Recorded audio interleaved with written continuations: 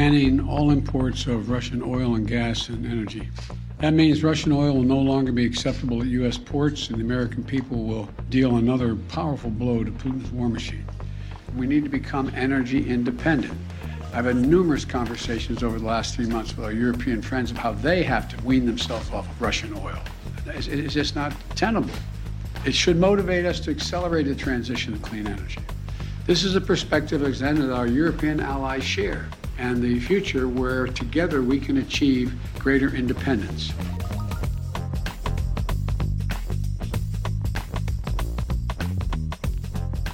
Russia's brutal war in Ukraine has shone a spotlight on the complex web of energy, climate, and geopolitical issues, and has arguably already changed the global energy landscape in profound and lasting ways.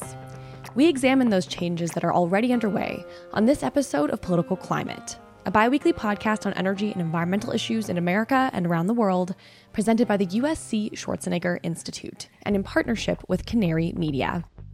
I'm your host, Julia Piper, and I wish we were recording this under better circumstances.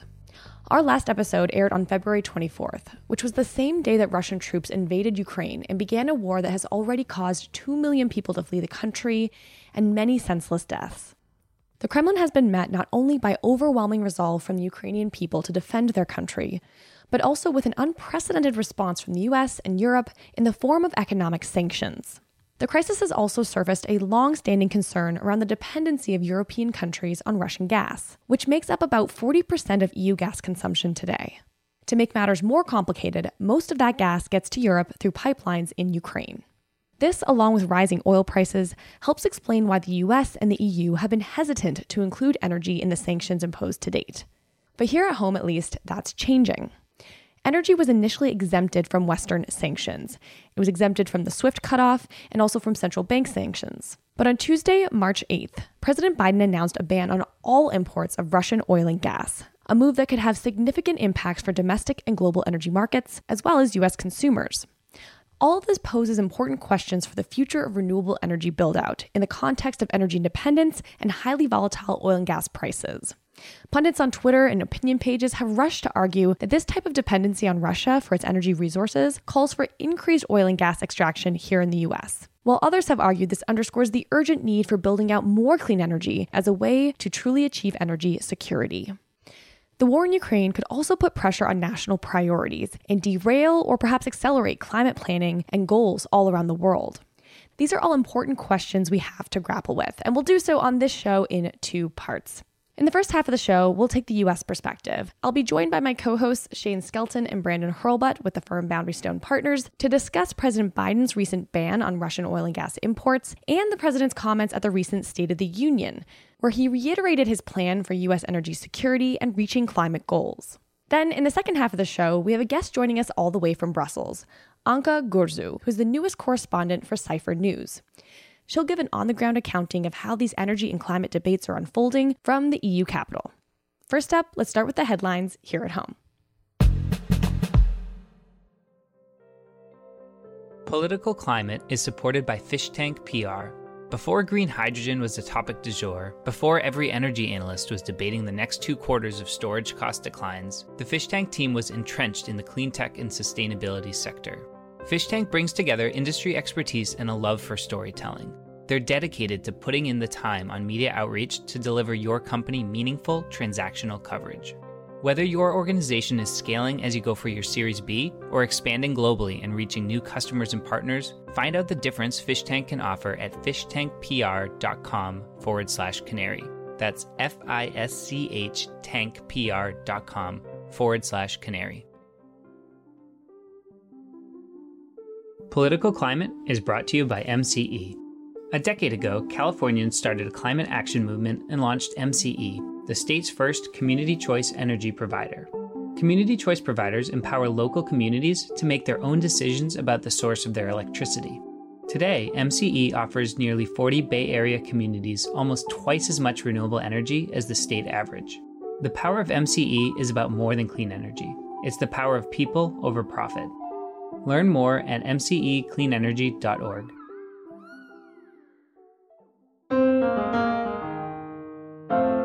We are recording this introductory segment to the show on the evening of Tuesday, March 8th. And so just earlier today, we heard President Biden formally announce that the U.S. will ban imports of Russian oil and gas. Now, the U.S. doesn't rely a ton on Russian imports of oil and gas, so it's questionable, just how big of a blow this would deal to Russia's economy and slow their efforts in attacking Ukraine. But nonetheless, it's significant, I think, symbolically. And, I think shines a light more broadly on the U.S. energy system and where we get our energy resources from and where we want to invest going forward, both here at home and elsewhere. So I guess I want to get the top line takeaways from both of you. Brandon, what's your thought on hearing President Biden come out today saying no more imports of oil and gas from Russia, and Congress also stepping up saying they still want to pass legislation on this issue too? It's amazing what is going on and how it has captivated the U.S. Shane and I, we talk a lot on the show about LAFC soccer, and was at the match the other night, and the whole stadium doing a moment of silence during the match, for Ukraine, and the number of Ukrainian flags in the crowd. The polling indicates that Americans are paying very close attention to this and very supportive of Ukraine. And so I think President Biden needs to be seen as doing everything he can to oppose Russia, short of sending American troops and getting into a nuclear war with Russia, which this is a very serious and scary situation. I mean, there's so much at stake here. And the fact that energy is such a big part of that, we have some big decisions to make as a country. Right now, you're seeing this debate play out. The oil and gas sector is lobbying for increased production. And I think we should dive into what that means here on the show, how long it takes to do that. The fact that Biden's not really standing in the way of that. There's been more drilling permits issued this year than under the first year of Trump, right? But the true way to do this, we are never going to find energy security at the bottom of a well. We're going to find it by producing our energy here with solar and wind. We don't have to rely on other countries, for that. Increasing heat pumps, electric vehicles, those are all things that we can control and reduce our dependence on these countries that are fossil fuel companies with nuclear weapons, which is what Russia is. Yeah, the nuclear weapon issue, to sort of put that up and to the side, it was very alarming when Putin came out saying he'd put his nuclear arms on alert. Mind you, it's hard to know what exactly that means, given, as I read, our nuclear arms on all sides are apparently always on somewhat of an alert stage, but nonetheless, that really upped the ante in this entire war. And of course, President Zelensky has asked for the U.S. to help protect the airspace in Ukraine, but we resisted that request, given that could trigger what some people think could be the Third World War. So yes, totally hear you on the stakes being incredibly high. And what is amazing is how energy is at the center of all of this.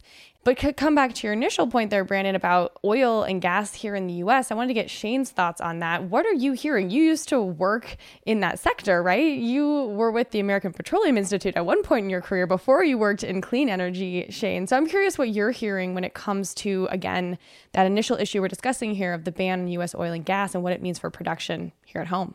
Yeah, so a few things I want to just touch on that Brandon hit too. First and foremost, an insane hat tip to the Ukrainian people. There's so much patriotism there. I mean, Putin thought this was going to be done a week ago. I don't know that he's ever going to get that capital, whereas I would have assumed he would have had it, the Saturday before last. So hat tip to them for just, Shane, do you remember the movie Red Dawn?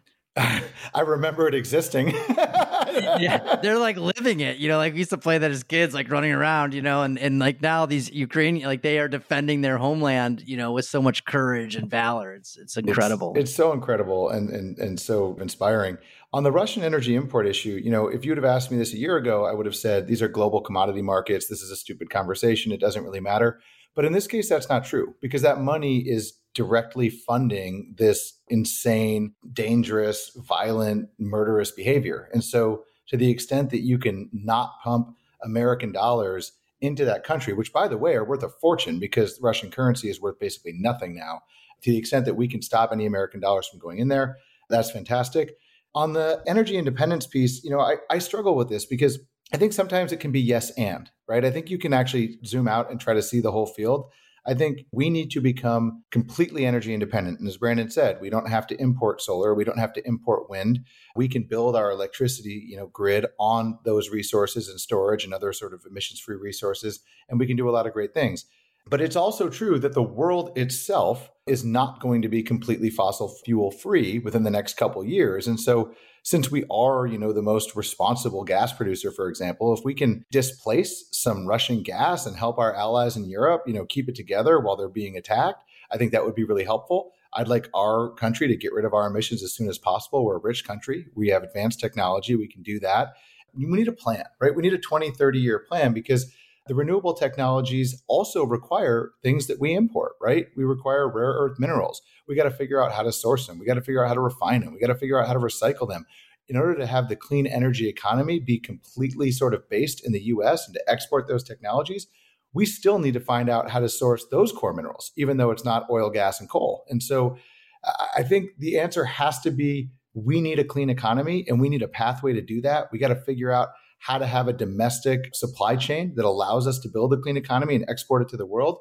But the truth is, people will still be using gas tomorrow when you wake up. And so to the extent we can help our allies now and have a plan to wean ourselves off of emitting fuels and be the exporter of clean energy technology in the future, that's what I would like to see, the plan B moving forward. And we can do that in a number of ways, but we need to have a plan. And I think we need to figure out, what are we going to produce here? Where's our market? How are we going to help other countries get off of fossil fuels from dangerous adversaries? On the supply chain, Shane, one of our colleagues was making an interesting point today. It's like right now, so many European countries are dependent on Russian gas, and they're in danger of having, if they refuse those imports, they literally do not have enough juice to power their homes and businesses. Here, right now, we're very dependent on China for our solar panels, for our rare earth minerals that you noted. So we could be like the European countries who are dependent on this awful country, Russia, who's an enemy. We could be in the same position with China, who is an enemy of the United States, if we don't build up the supply chain and increase our manufacturing base here. Yeah, I feel like that's the scary thing, and a thing that I struggle to talk about because there's so much pushback against clean energy still among denialists and others who have entrenched interests elsewhere. And they'll bring up that point, isn't clean tech just as bad? And the reality is we do have a problem, but I think the only way we get ahead of it is by acting. We have to do that now. And I think that's a good reason why the Build Back Better Act was put together and so important to pass, is because it has all kinds of support for domestic manufacturing of solar panels, of other types of technologies. Here in California, we had Lauren Sanchez on the podcast recently who works with Governor Newsom, and she was talking about Lithium Valley and being able to source battery components right here in the state of California.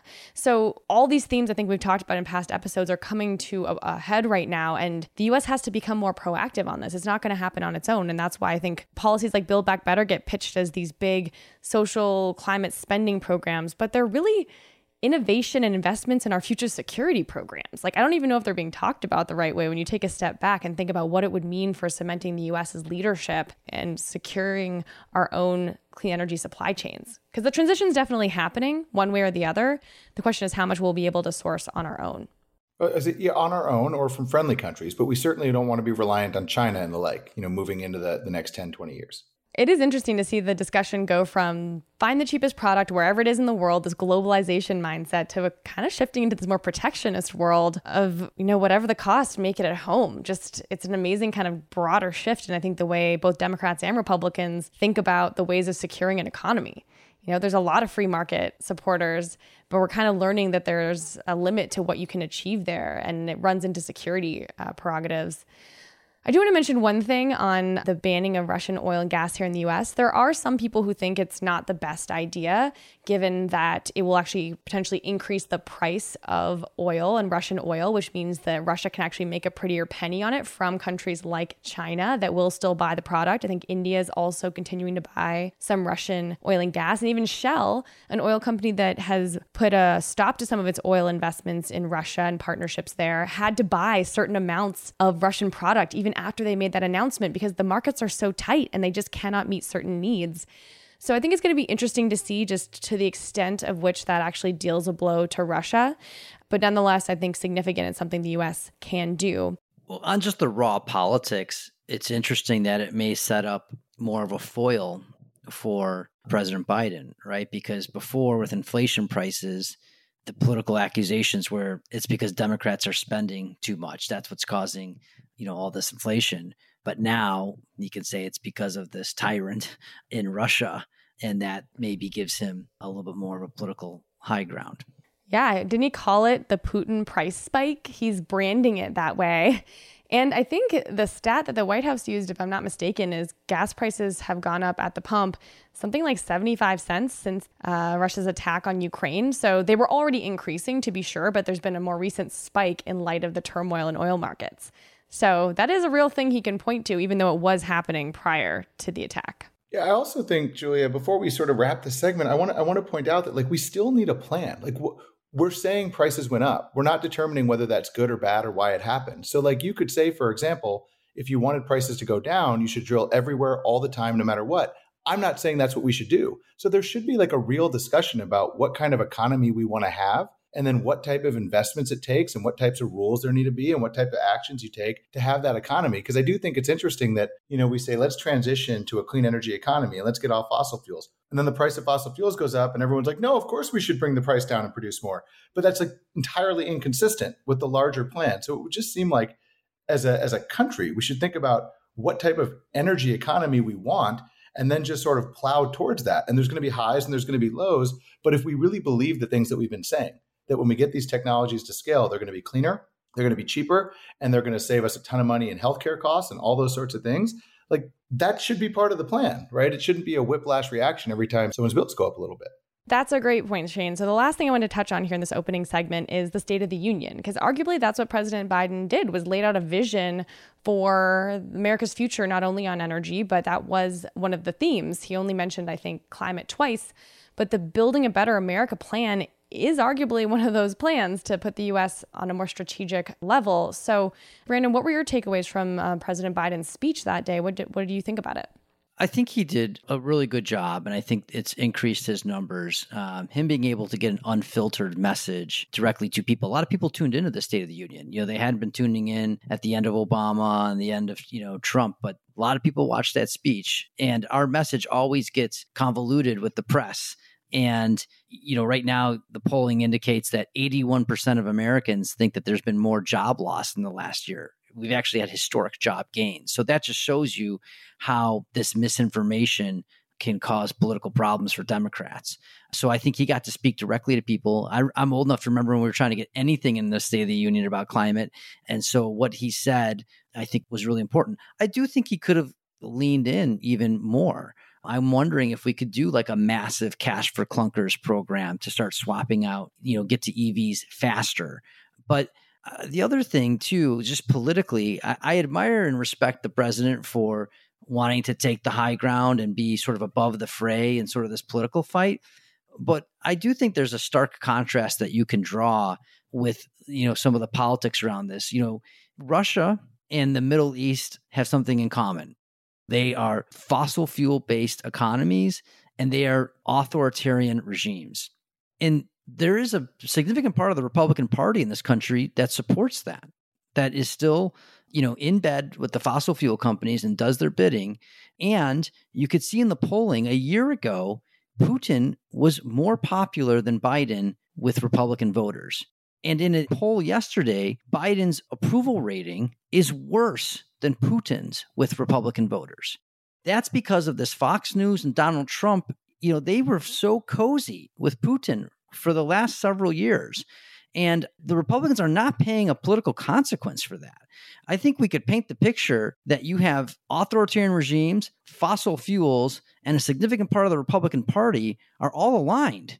We should be against that as a country. We should be pro-democracy, pro-energy dependence with clean energy. And I think you could rally the country around that.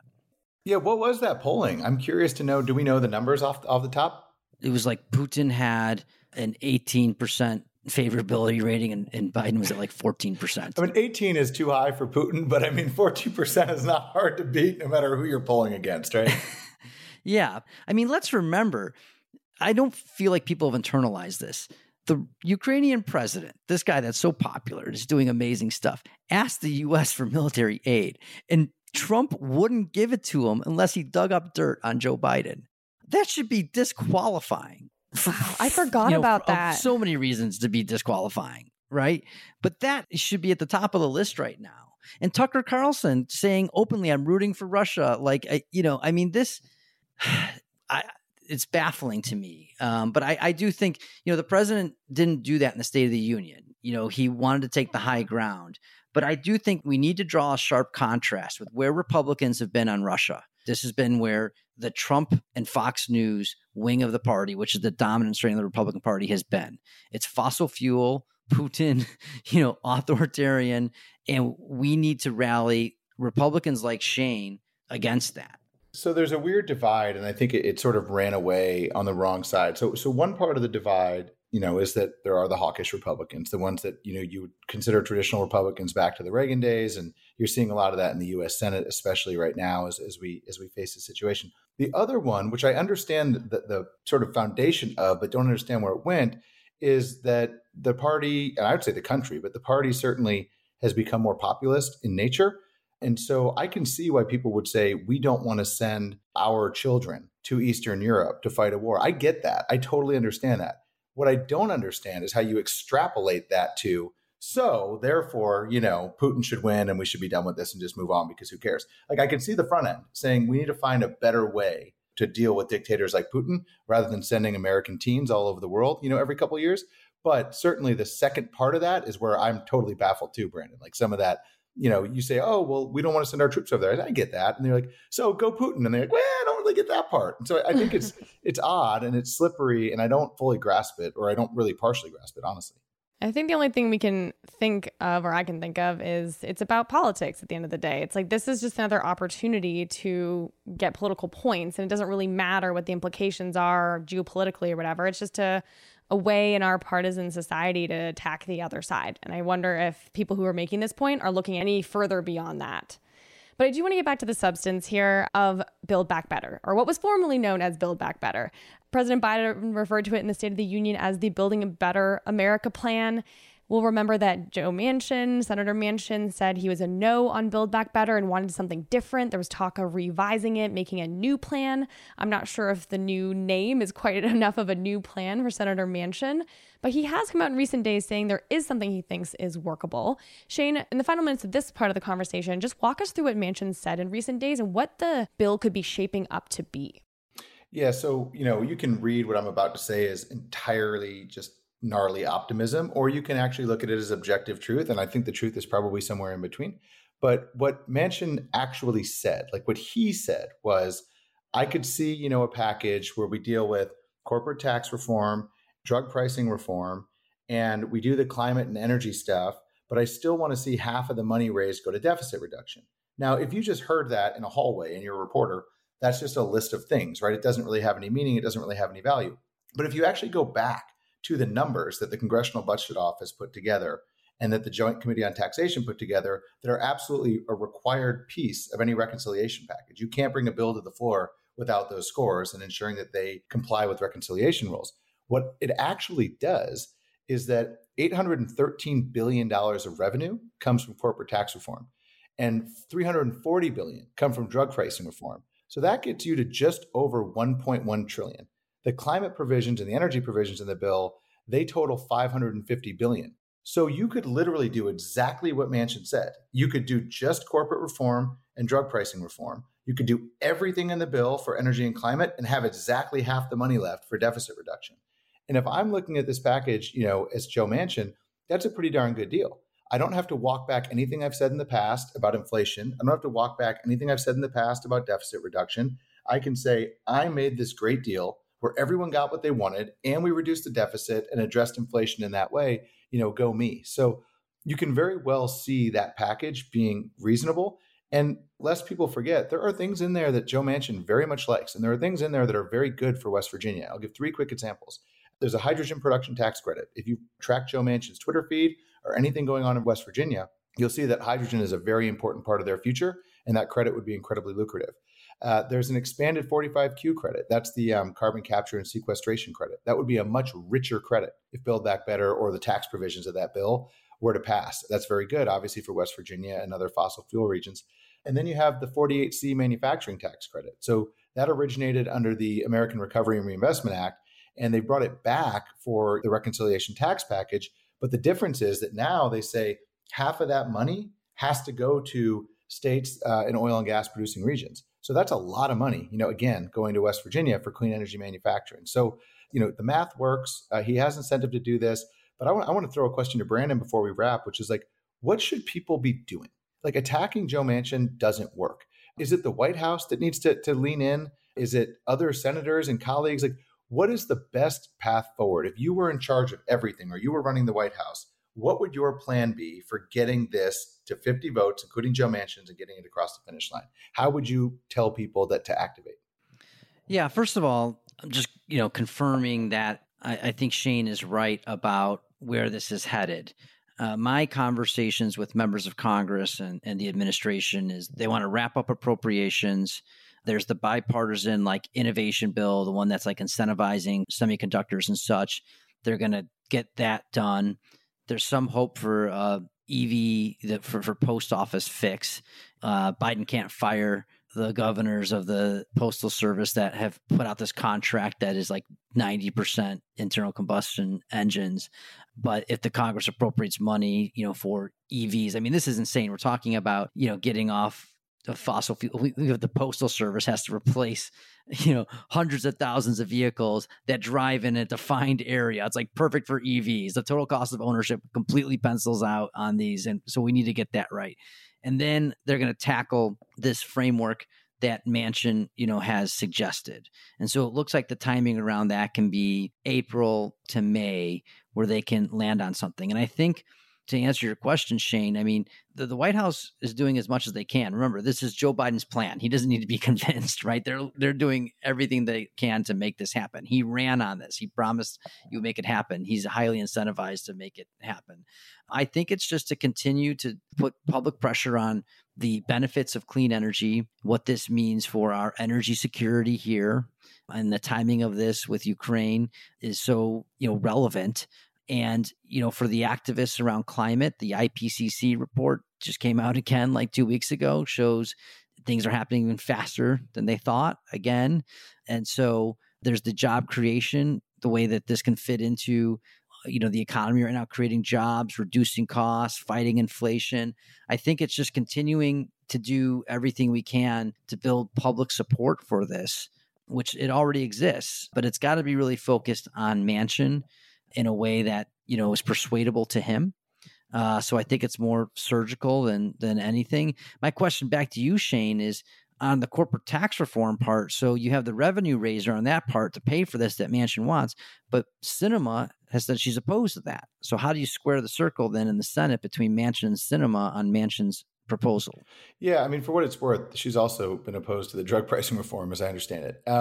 So I don't know the answer to that question, but I get the sense that we all get the sense, I think, over the last 6 months that if Manchin's a no vote, then it's dead. There's really nothing to talk about.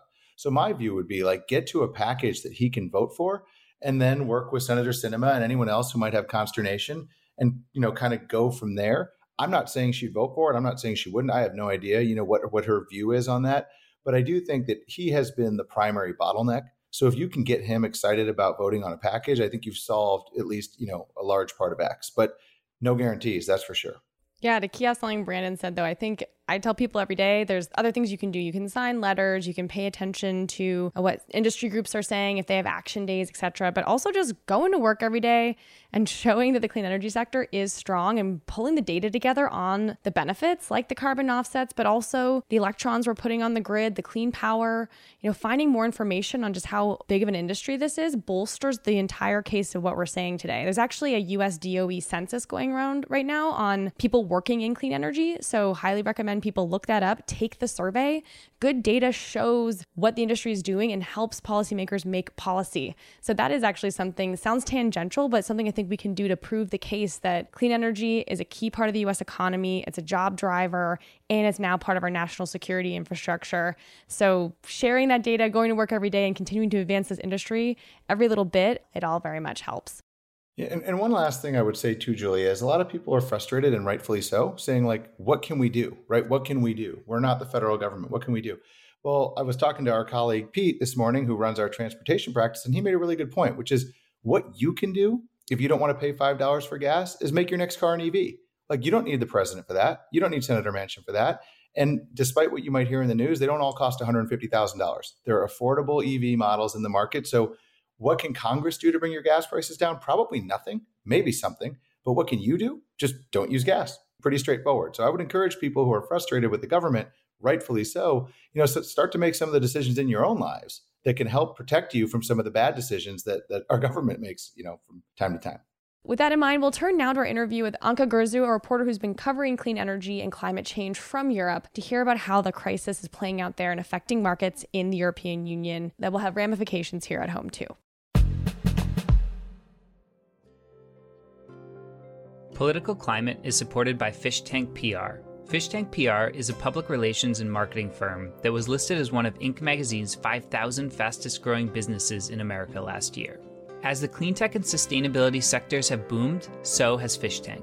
But unlike many large PR firms, the Fish Tank team has been immersed in clean tech for more than a decade, delivering results for clients ranging from renewable energy producers and software platforms to battery manufacturers and green builders. From PR and digital marketing to content writing, the team at Fish Tank helps you develop a strategy of bringing your work to not only wider audiences, but the right audience.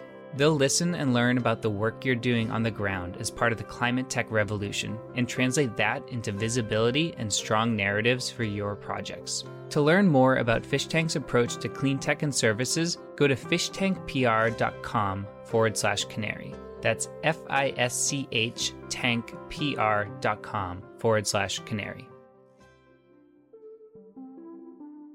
Political Climate is brought to you by MCE. MCE was California's first community choice energy provider. For more than 10 years, MCE has helped communities across the Bay Area source significantly more renewable energy compared to the state's average. Nearly 40 communities are now a part of MCE, and together they're leading on climate action for a brighter future. But the power of MCE is about more than clean energy. It's the power of people over profit. It's community power. MCE's efforts on climate justice and energy innovations have helped vulnerable populations qualify for programs like electric vehicles, energy storage, energy savings, and more. By building and buying more renewable energy, MCE puts the power back in your hands. We all deserve a fossil-free future that combats climate change and prioritizes energy equity. Learn more and take action at mcecleanenergy.org.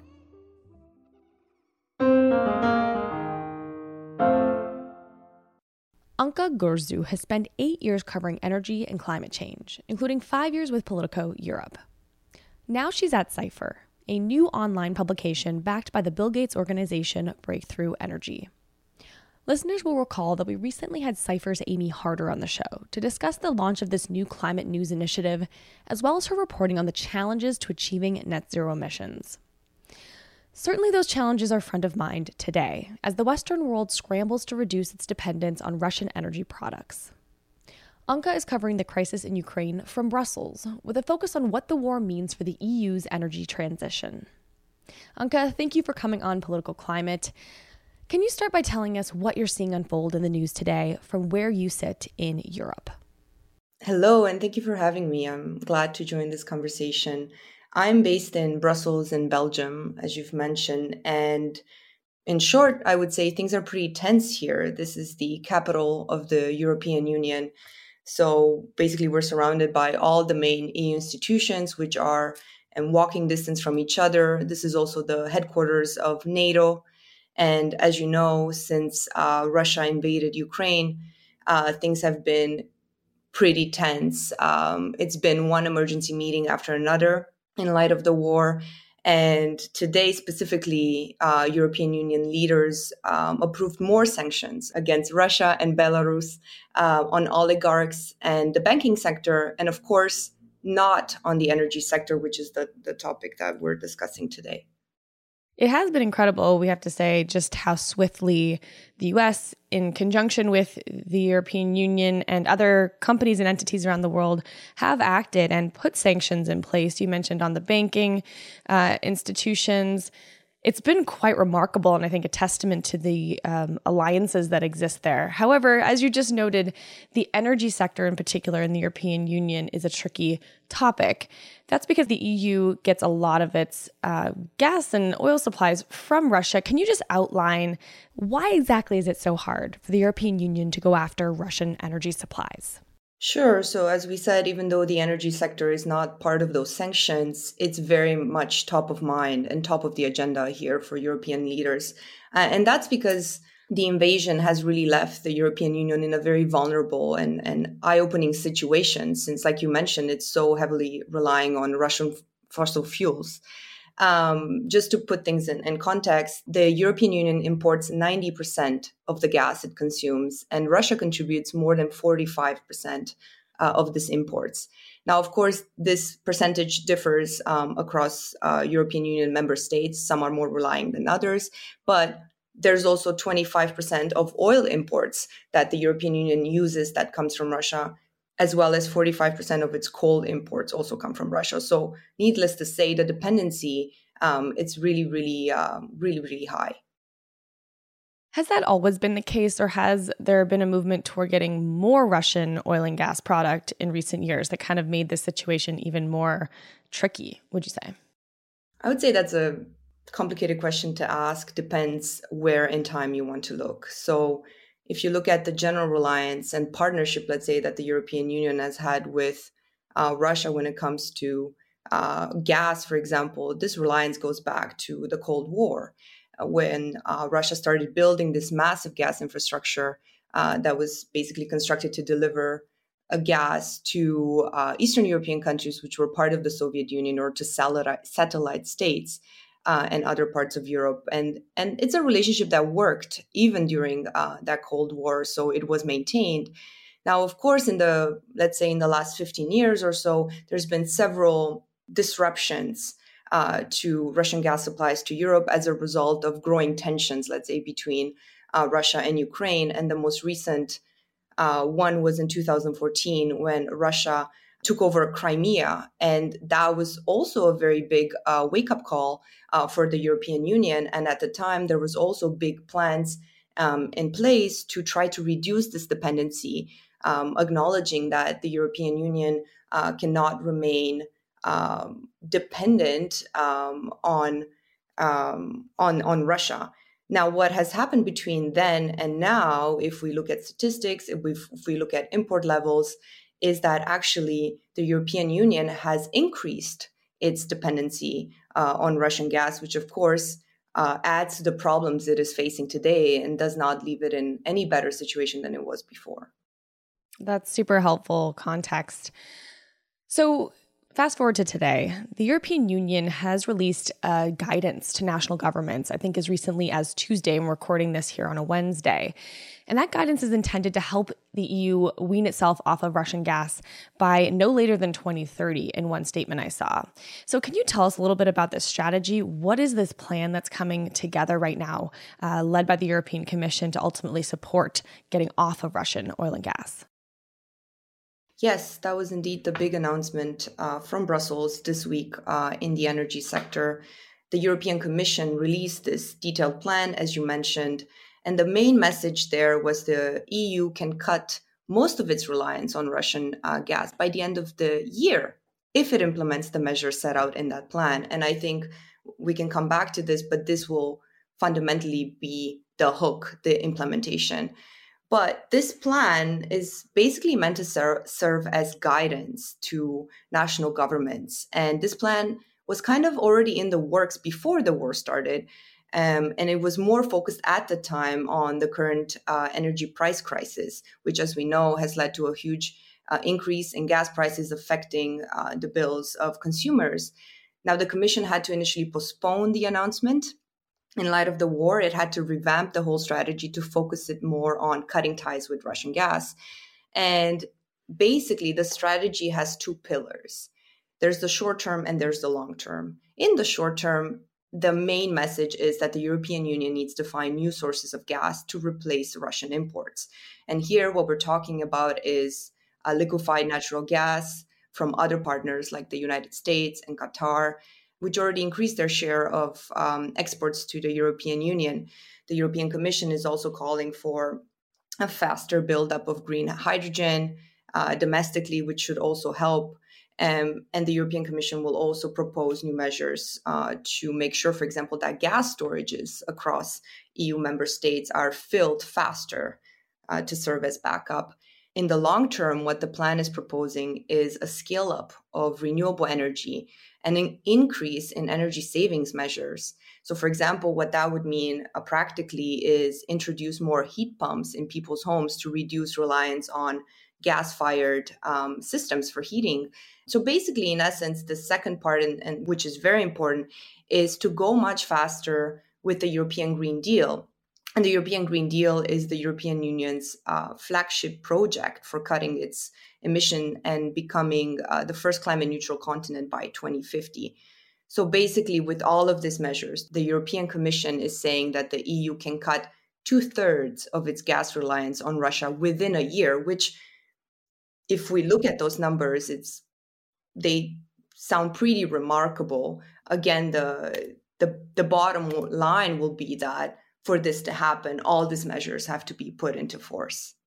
So it sounds like a patchwork situation here. And you summarized that, I think, quite well in a recent piece for Cypher that simply stated an emerging question for the EU is if it will use this crisis as a springboard toward cleaner energy or get hooked on gas from elsewhere. I guess absent this recent crisis, was Europe making progress on its energy transition to the extent that maybe we in the US were thinking that it is? It does seem like there's broad public support, but were things moving as quickly as maybe it appeared? Well, first of all, indeed, your observation is correct. At this moment, the European Union is scrambling to find a solution to protect itself in case, in the short term, Russia would decide to turn off the tap on its gas delivery. So it does feel like a patchwork measures. It does feel like a Band-Aid for now. And the other thing I would like to note that this plan that was released earlier this week, it is indeed more of a guidance, and it doesn't in itself at this moment include anything new. It's more riding on this momentum that we're seeing right now, this crisis that's eye-opening for many European states. But the point is that it's more of a repackaging of existing measures that are supposed to serve as a nudge for European countries to move faster. And then to answer more directly your question, of course, even before this crisis, the European Union had the European Green Deal in the works. Now, the European Green Deal is a massive project that consists of several legislative proposals. And most of it is at that stage of legislative proposals. A lot of these parts in the European Green Deal still have to be negotiated, approved by lawmakers, and that's a very convoluted decision-making process. What is happening now is what we're seeing is that as these legislative proposals are going through the European Parliament and the European Council, and I won't go into the details of how it works because it's very complicated, what we're seeing now is an opportunity that leaders are taking in saying, we need higher targets, we need more ambition, we need to go even faster. So at the political big level, this is what's happening. So you could argue that maybe one result from this will be that indeed the European Union will set even higher ambition for itself. So I want to bring in the US for a moment here. President Biden announced just on Tuesday that America will ban Russian oil and gas, noting that U.S. allies may not be able to make the same step at this time. But I'm sure this will have impacts around the globe, given this is an international market. So how is that announcement being perceived and received in Europe? The first thing that we're seeing is that oil and gas prices are increasing even more. And President Biden's decision to ban Russian oil and gas is a significant foreign policy move in the sense that it shows the United States is ready to amp up sanctions further if needed. And while oil and gas are, part of an international market, the truth is also that the United States is not a big importer of Russian crude. And of course, the United Kingdom and Canada have also announced similar bans. But again, they are not heavily relying on Russian oil and gas. But the other thing that I would say, that doesn't mean that Russia is not struggling at the moment, because the main, let's say, idea behind these bans is the main argument that keeps repeating is that this is where Russia gets its cash from, and the West should stop financing basically the war. Like, this is the connection that's being made. But Russia is also struggling at the moment. We've seen many Western energy companies announcing that they will cut ties with Russia, and Russian oil is already struggling to find buyers on the market. So, but of course, for the European Union, it will be a very hard move to make to propose and to go forward with such sanctions. Right. So I'm hearing consumers will have to brace for higher prices here in the US, as we're seeing all over the news as well, but certainly in Europe, where, as you just said, the reliance is there today, and there's no real way around that at this particular moment in time.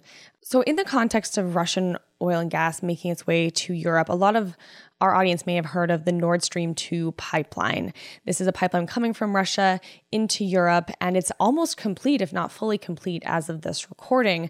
But it has been put on pause, if not indefinitely stalled right now. And so what is the future that you see for that pipeline? Was it critical for Europe? Can they live without it? And that's also a question that's come up here in the US. Not that we could tell the EU what to do, but there's been varying debates around to what extent a president should weigh in on whether that pipeline should exist, given the security risks for Western allies. So what can you tell us about Nord Stream 2 and what it means for this entire debate here with the future of Russian oil and gas?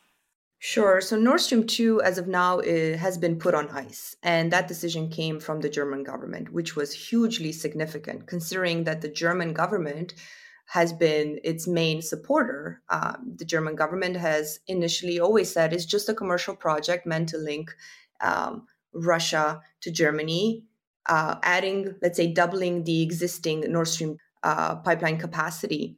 But of course, within the European Union, you had the Eastern European countries that always flagged it as a geopolitical risk.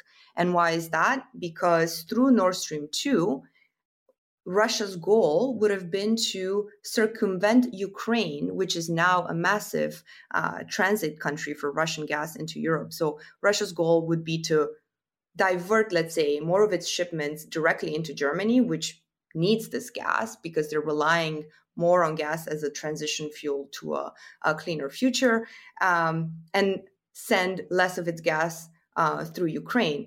Now, it's for years, this has been, as you just mentioned, there's been U.S. intervention, there's been some previous sanctions during the construction period as well, but they've always found a way to actually build it. It's built, now it's on ice. I am not a predictor of the future to say what will happen or not, but now it looks very unlikely that this pipeline will ever come to be. And that means that the billions of euros that were poured into this pipeline will just end up becoming a stranded asset. Interesting. Yeah. And just for reference, anyone who wants to look at a map, this is a pipeline that goes, if I'm not mistaken, underneath the Baltic Sea and avoids different countries and land masses. And that's how I guess they would go around using the Ukraine and other countries to pass through. Is that correct, Anka?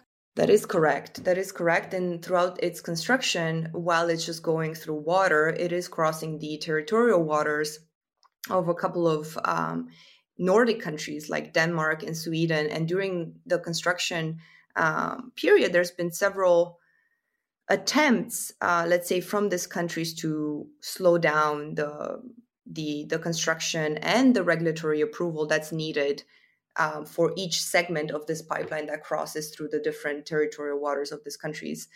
So there's just been a lot of political play behind this over the last years, and they got so close. But it's clear that this war and Russia's invasion of Ukraine has made Germany make a U-turn on this, and that's extremely significant.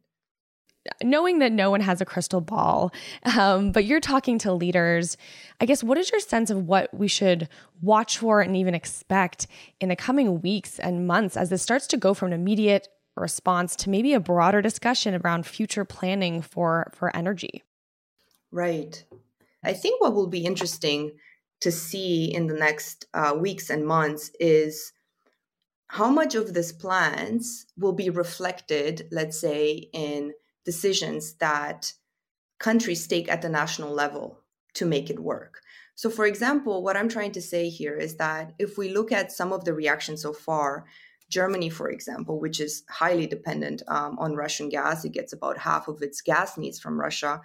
Their first reaction was to say, we're going to build 2 new LNG plants. So then obviously there's some concern there. What will happen? Is that the right move to just shift to a different source of gas? But of course, they've also very much said, we're also going to push forward our renewable energy targets and try to accomplish them faster. So it's a mixed message, but one that very much shows a very significant shift for German policy. The other thing to notice is that as the European Union is responding to this crisis, what will be the costs, let's say, both for Europe's ambition, but also for consumers, as you've already mentioned. One thing that European Commission leaders have said, basically, just to paraphrase, is that if you need to use coal for the moment to loosen this reliance on Russian gas, that's okay. And of course, that's a tricky thing to say at the moment, especially for some countries in Eastern Europe, such as Poland, which are relying massively still on coal, because then it would be important to make sure that these short-term measures don't get prolonged into medium and long-term measures, and that there is indeed a short-term use for coal if countries choose to do that, but that doesn't spill over into a new strategy from some member states that might undermine the wider green energy transition. So just in that vein, we do know that Germany was making a transition off of nuclear power, which is a source of clean power, but they had other reasons that they wanted to transition away from it. Do you see these recent events changing the way that Europe thinks about nuclear energy? Nuclear energy has always been a very, very contentious issue in the European Union. Germany, indeed, even though it's finding itself in this crisis as well, they've been adamant that they're not going to stop the phase down of their nuclear power. However, when you look at other countries like Belgium, for example, where I am, there's discussions, let's say, right now to expand the lifespan of existing nuclear power plants to help the energy system cope.